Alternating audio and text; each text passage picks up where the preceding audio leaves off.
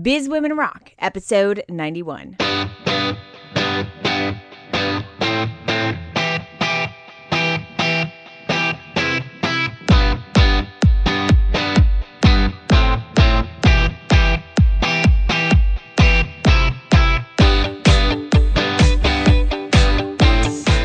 What's going on, ladies? Welcome to the Biz Women Rock podcast. I'm your host, Katie Kremitzos, and this podcast features great stories from business women all over the world who have tons of information and inspiration for you on your journey. I'm so excited to bring you my guest today. Her name is Sarah Walker-Santana, and she's the co-owner of a company called Digital Flash. It's an advertising agency that gives companies and brands a digital experience. So this is everything under the digital umbrella, and that can be social media, anything internet marketing, and offline experiences. One of the many things that's fascinating about Sarah is that they have created an entire community based on events that they have been running for years now that has really put them and their agency as the epicenter of this knowledge. It's a really cool way that they have built their pipeline and established really great relationships. She has a lot of information to share, so let's get going.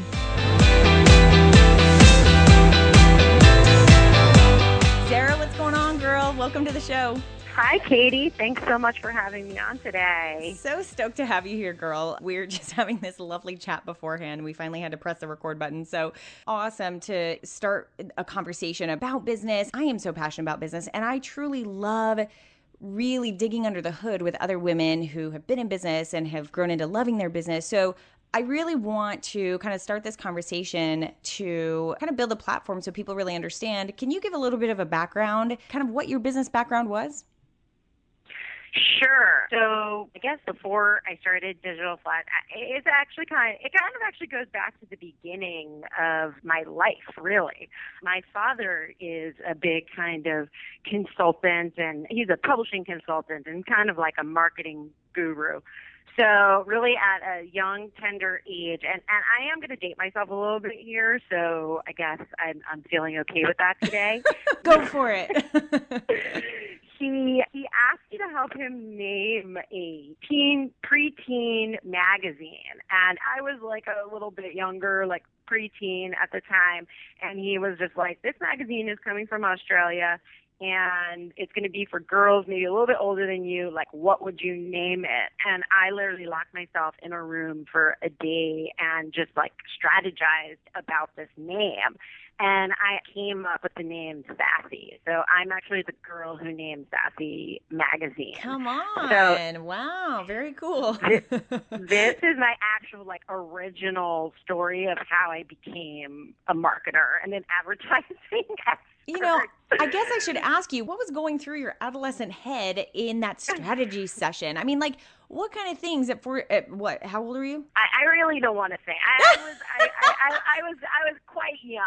Okay, so what kind of things were, I mean, I was under 13. We'll put it that way. All right, so you're a youngster. So, but it's fascinating to me because people who have marketing minds my husband has a marketing mind, and it's so different than mine. And I'm very fascinated by it because it's so creative and it's so out of the box. So what kind of things did you know when you were locking yourself in your room? What kind of things were you thinking of when you came up with Sassy? I want to say that this really was a big moment for me, and I give you like an amazing answer here, but actually I kind of think I named it after myself.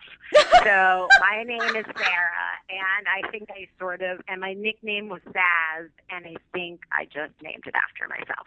All right, hey. Now you've revealed what's behind the curtains and how things really work. Yes. I did know. I was doing a lot of wordplay, and I had a lot of different words in my head, and I kind of I didn't have a whiteboard, which, now is something I would use today. I probably had like a chalkboard or a pad, and I just was writing words and just kind of kicking all these words around. But then I think I ultimately just kept it close to home. And I guess I knew what sassy meant. So I probably was like, oh, well, that's a cool word. So very nice. I love it. So how in the world did you get from sassy to actually being a really established professional at Macy's? I know you worked for Macy's for quite some time. Yes. No. The true story of me.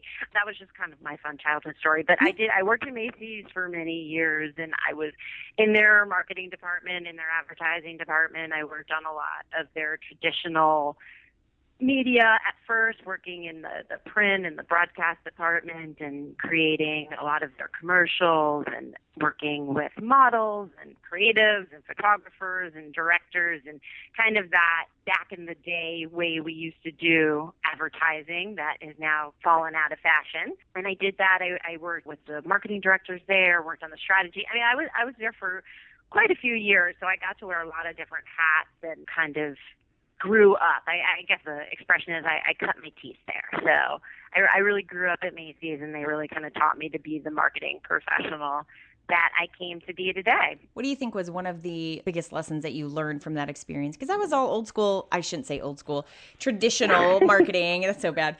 That was all very traditional marketing stuff for corporate. So I think sometimes as sort of like evolutionary technologists and digital folks, which is definitely the playground that you play in, sometimes we can kind of look back on the traditional and not have such a great opinion about it, but there's definitely great things there. So what kind of things did you learn that were really sticky from that experience with Macy's that have carried you through to today? I think it's a great question. I mean, I think what I use most from my time at Macy's in my role at Digital Flash, or even in creating Digital Flash, is actually that I came from the client side.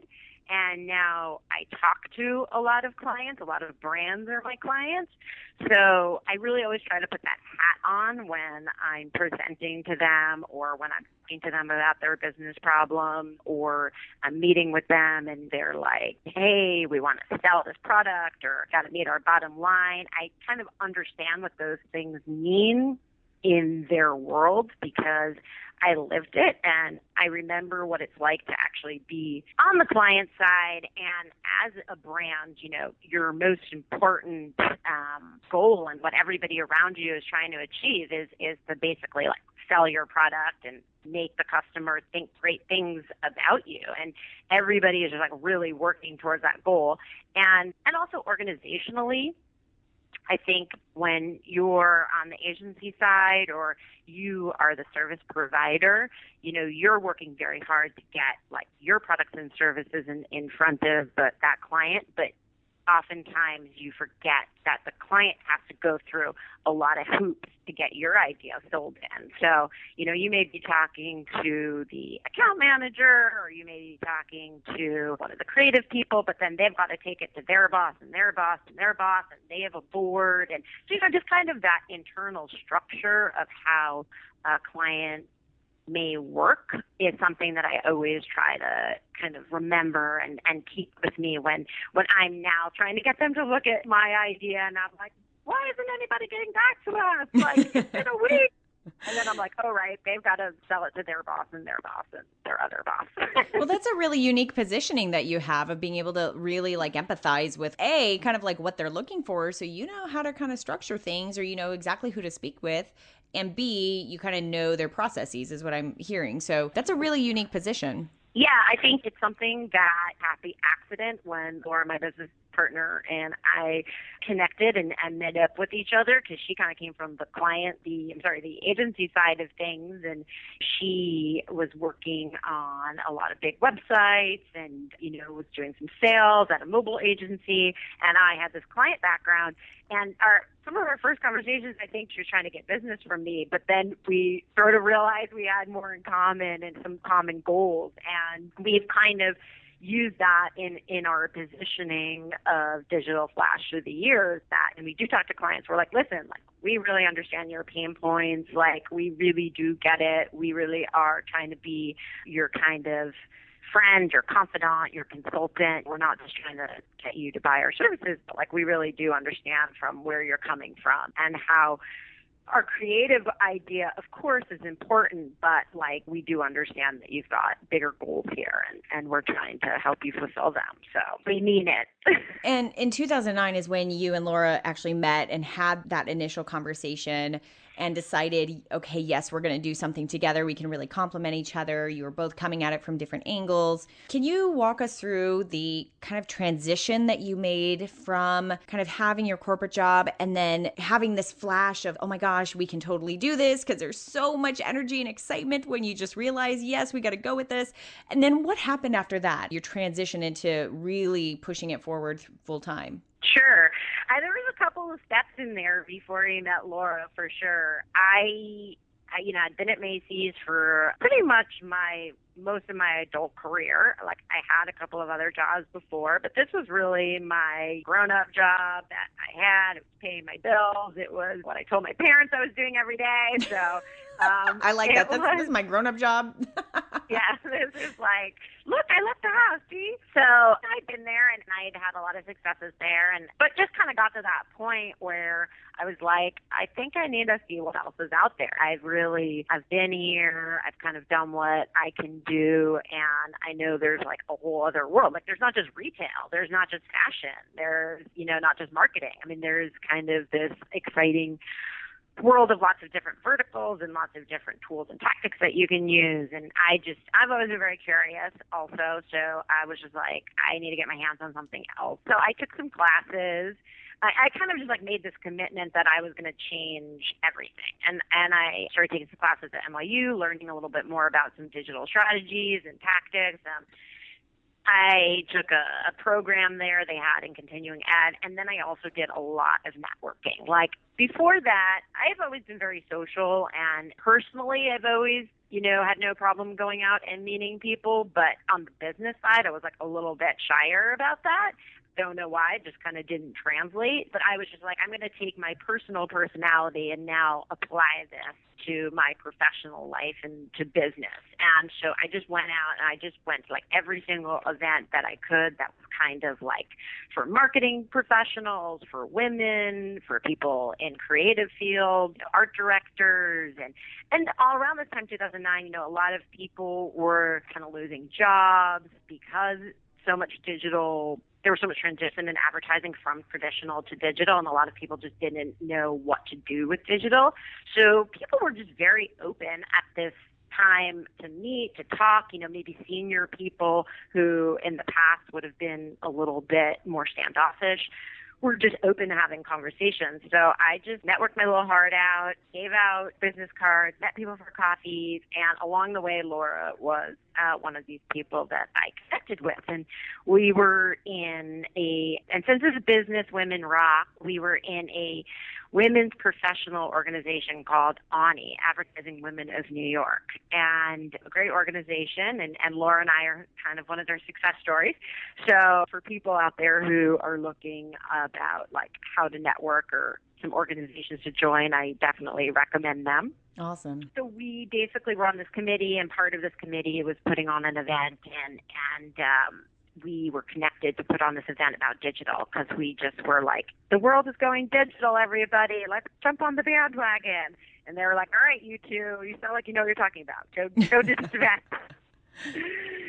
And so that was our initial meeting. And then Laura was in mobile at the time. And I was like, hey, can you teach me a little bit about mobile? See that text messaging is very important, and I work in retail, and I want to learn more about this. And she's like, oh, you work at Macy's? We want Macy's as a client. And so we kind of had a couple of coffees, but then we quickly realized that we had a good kinship, and that maybe if we joined forces, we could meet a lot more people together and kind of conquer advertising and marketing together. So actually what grew out of the initial meeting and being part of this organization was that we would do these monthly panels where we would interview smart people in digital and kind of early adopters and first movers in the space on different topics like location marketing or what is a hashtag. I mean, this was 2009. People were like, what is a hashtag? Right, so these were early conversations about how to use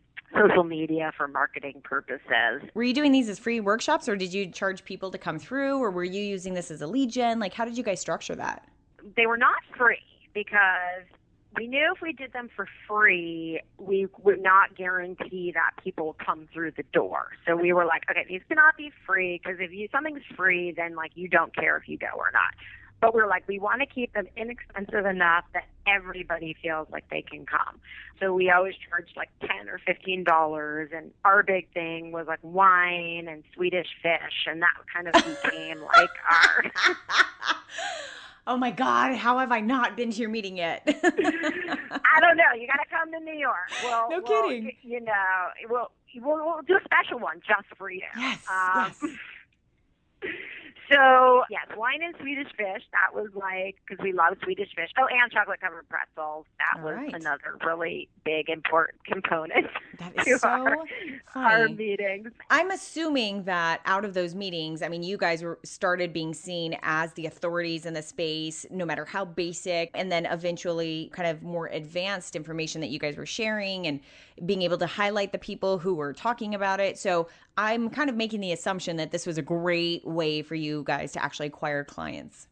You are a very smart lady, Katie. That was exactly it. I mean, we basically realized that we had kind of reverse engineered our agency and the pipeline from these original meetups that we did. So, you know, we were doing them for about a year while we were still kind of transitioning out of our jobs and the careers that we had before and into becoming entrepreneurs and startup owners. And through doing these panels, we met a lot of great brand marketers, these other people with startups. We started learning a lot about the new tools and platforms that were out there. So we're kind of getting like early views into some great technologies. We also did a lot of networking to find the speakers and the panelists, and really just gave us access to a lot of potential clients and smart people. And now really our whole community, that is what kind of propels our business forward today. So those early panels were definitely,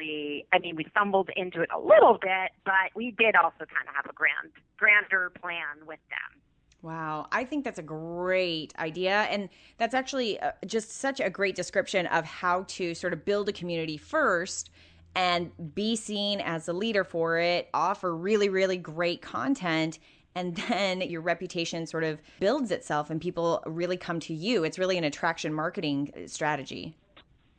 Yes, I think we might not have admitted it exactly that it was a lead gen, but we did quickly realize that it really was a lead generator. And then, you know, you're mentioning content. I think having panel discussions, having meetups is really a great way to generate content for your website, for your blog, for your social media.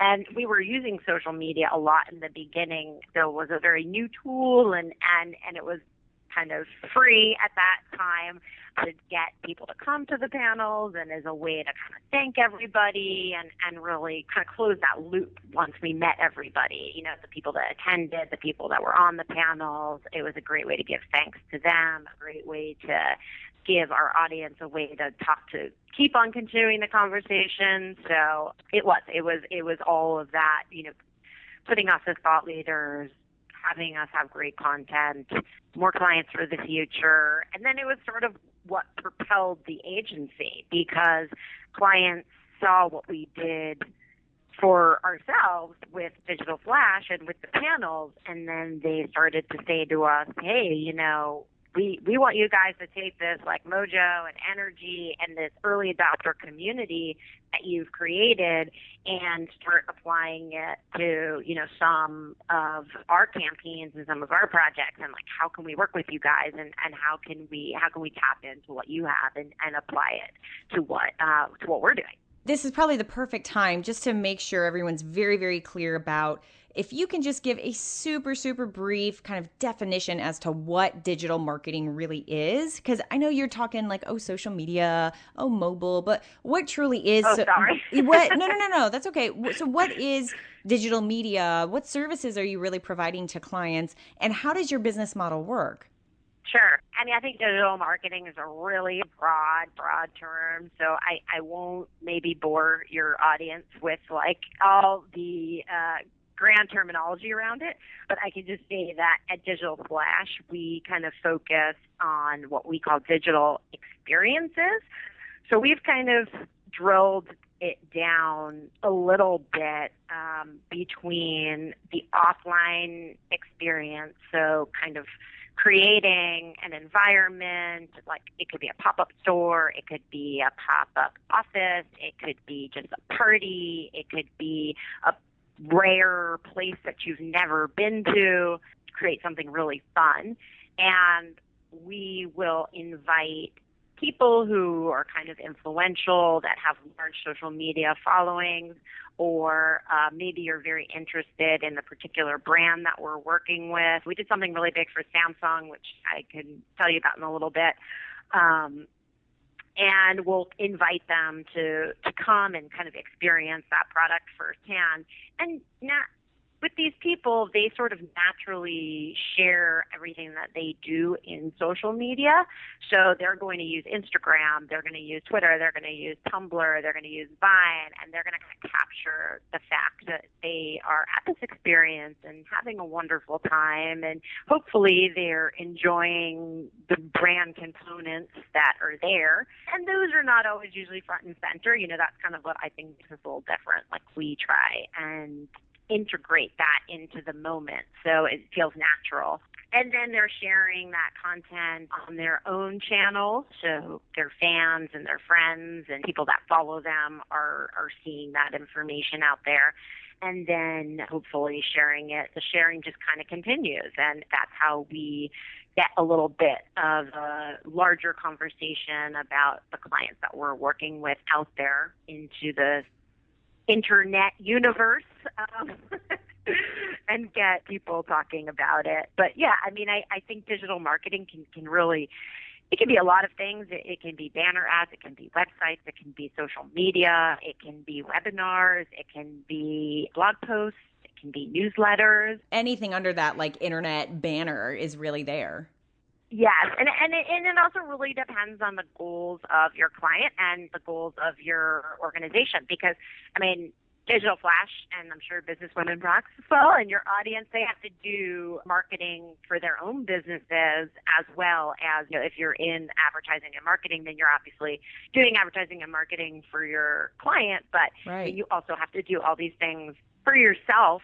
So, well, talk about that for a second, because sure. I mean, you have to be able to prove that you do what you say your client should do. And to be honest with you, there's a lot of businesses that do not do that. And it is what it is. What do they always say? Like the consultant, their internal business does not always look like what they say that their client should look like, right?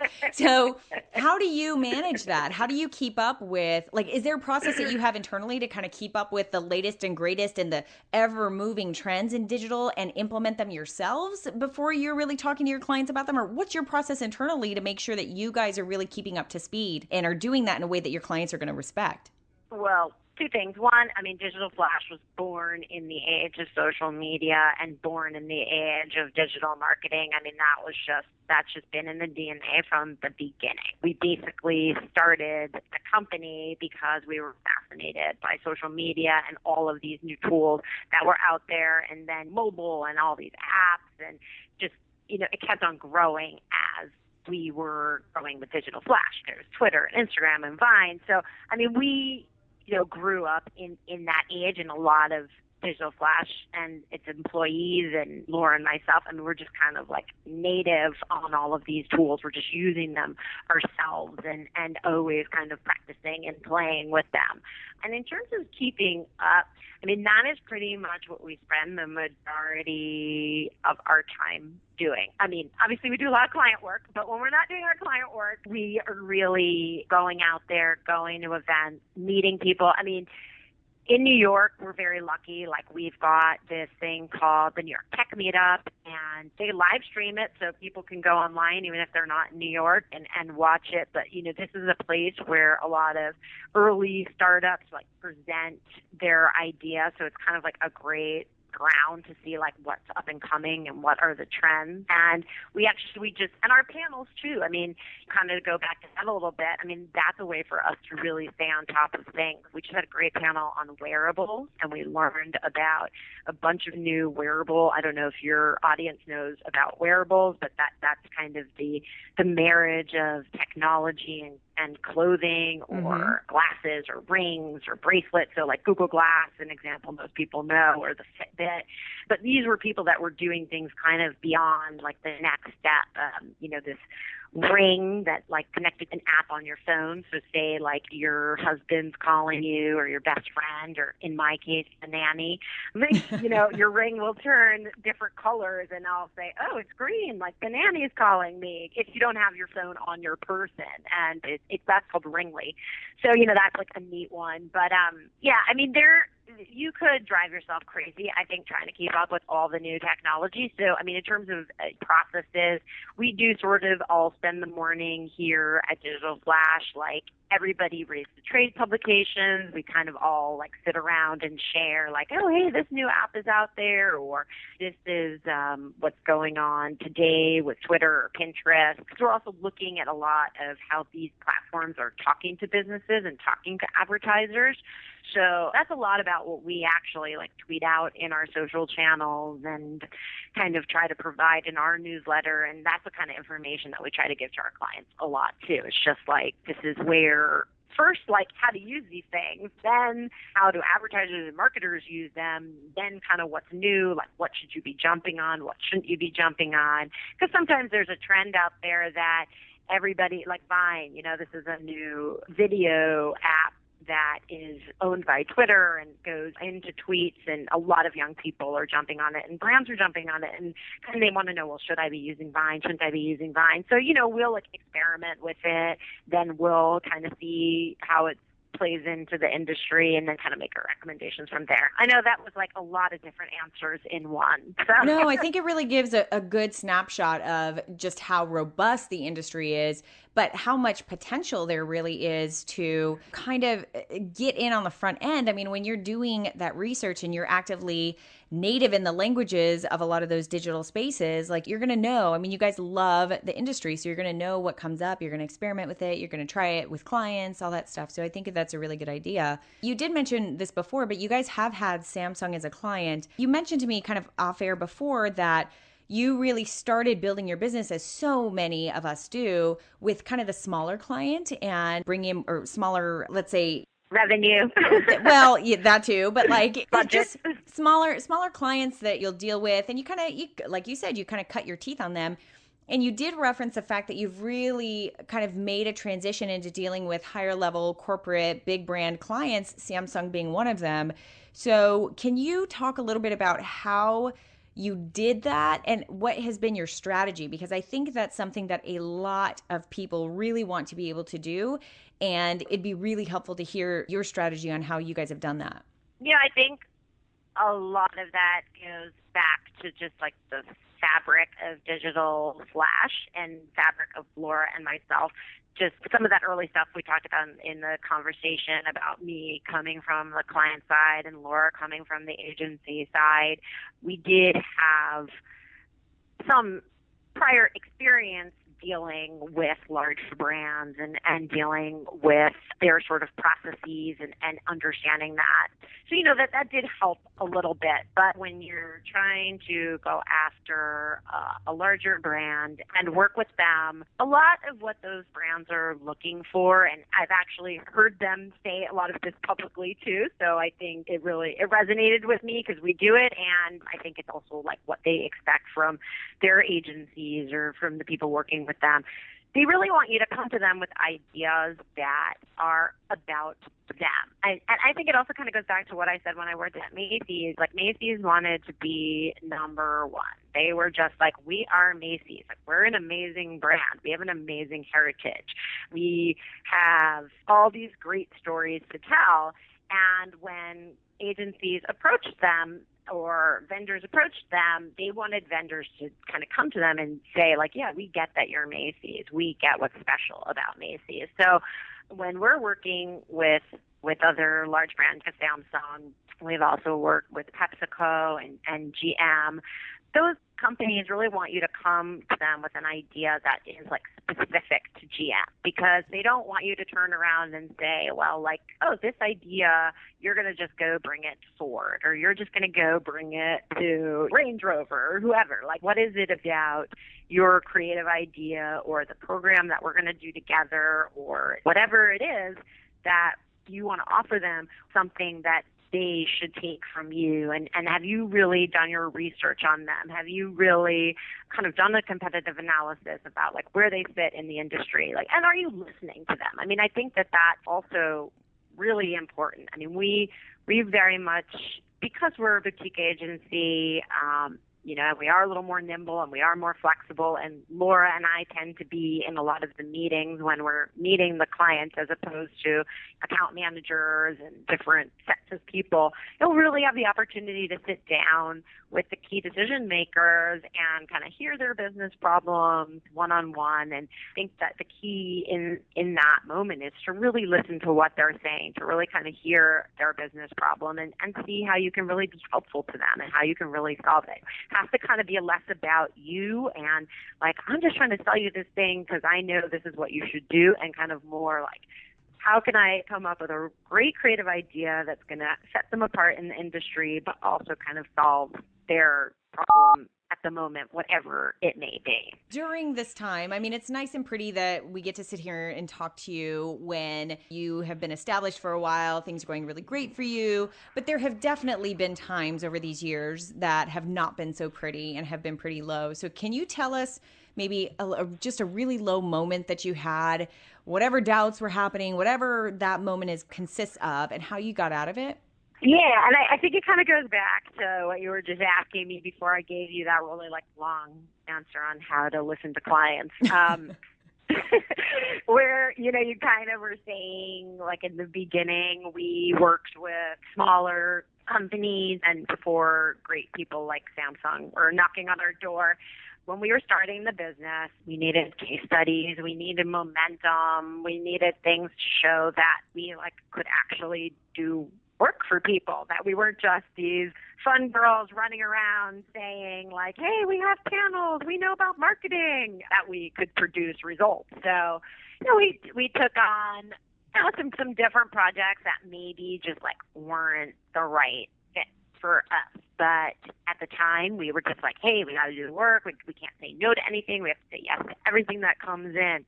And we kind of learned a lot from those experiences, because sometimes saying yes to a project that isn't the right fit for your company, even if you're not even sure what your company is, but like you just have an inkling of what your company is, can really just steer you down the wrong path, because those things can kind of become like time sucks. And no offense to like mom and pop shops, because we're a mom and pop shop and we're still kind of a startup in a lot of ways. But, you know, sometimes when you're working with smaller companies and brands, they're very stretched and they're kind of concerned about business that they're running. So sometimes it's a little hard for them to focus on marketing and advertising.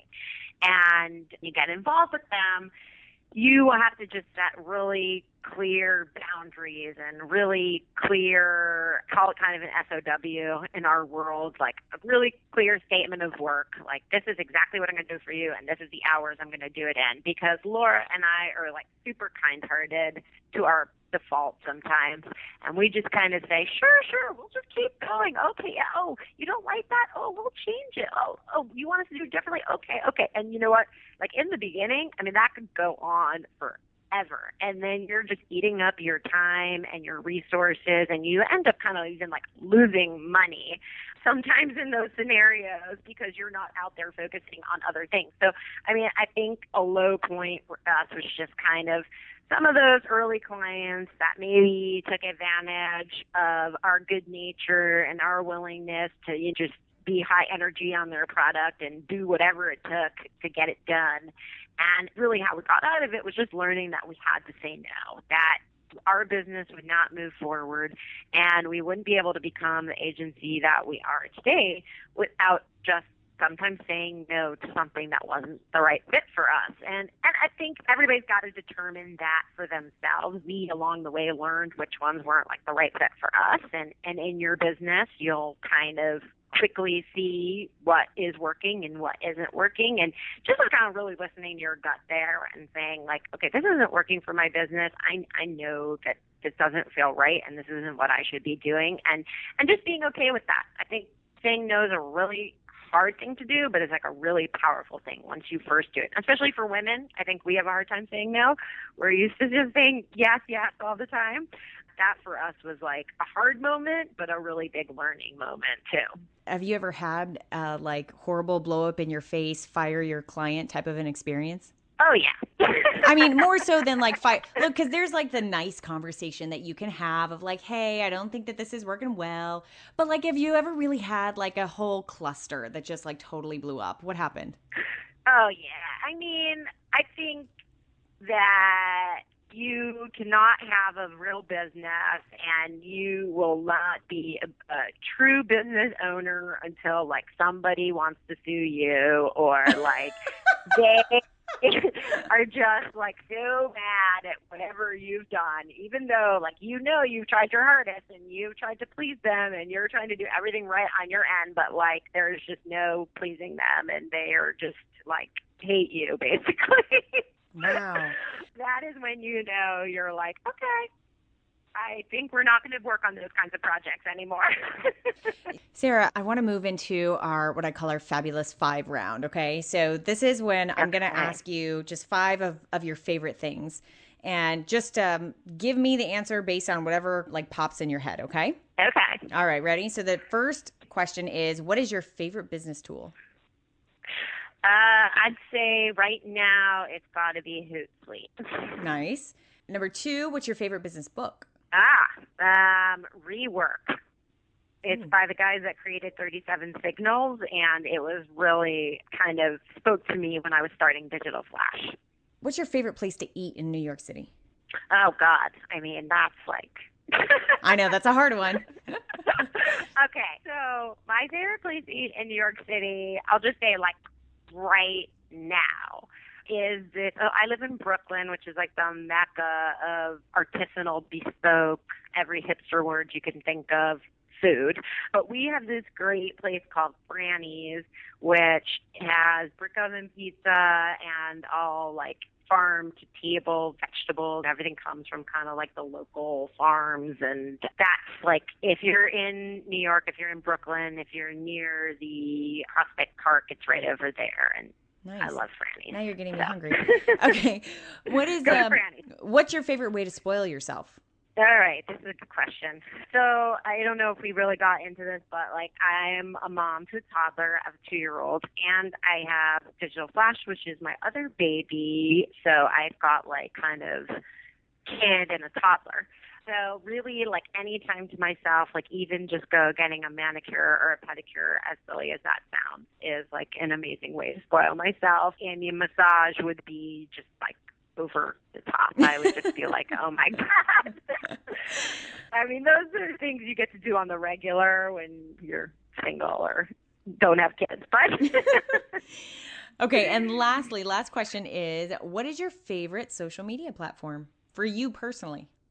Me personally, I'm a big Twitter user personally. I'm starting to get a little more into Instagram now, but I don't know. Twitter's kind of been, I use them all for different things, but I like Twitter for like the news and kind of seeing what people are up to. I mean, Facebook now, everybody posts their baby pictures, so I guess, I do go there for baby pictures. That's so funny. I had a friend one time who said, I was one of those like pre-moms who was like, oh God, I hate seeing everyone's like baby pictures everywhere. And then as soon as she had her baby, she's like, I know my kid's everywhere on Facebook multiple times a day. That's whatever. It's okay. It's okay that I totally contradicted myself. I know. I don't know what happens. There's like a switch.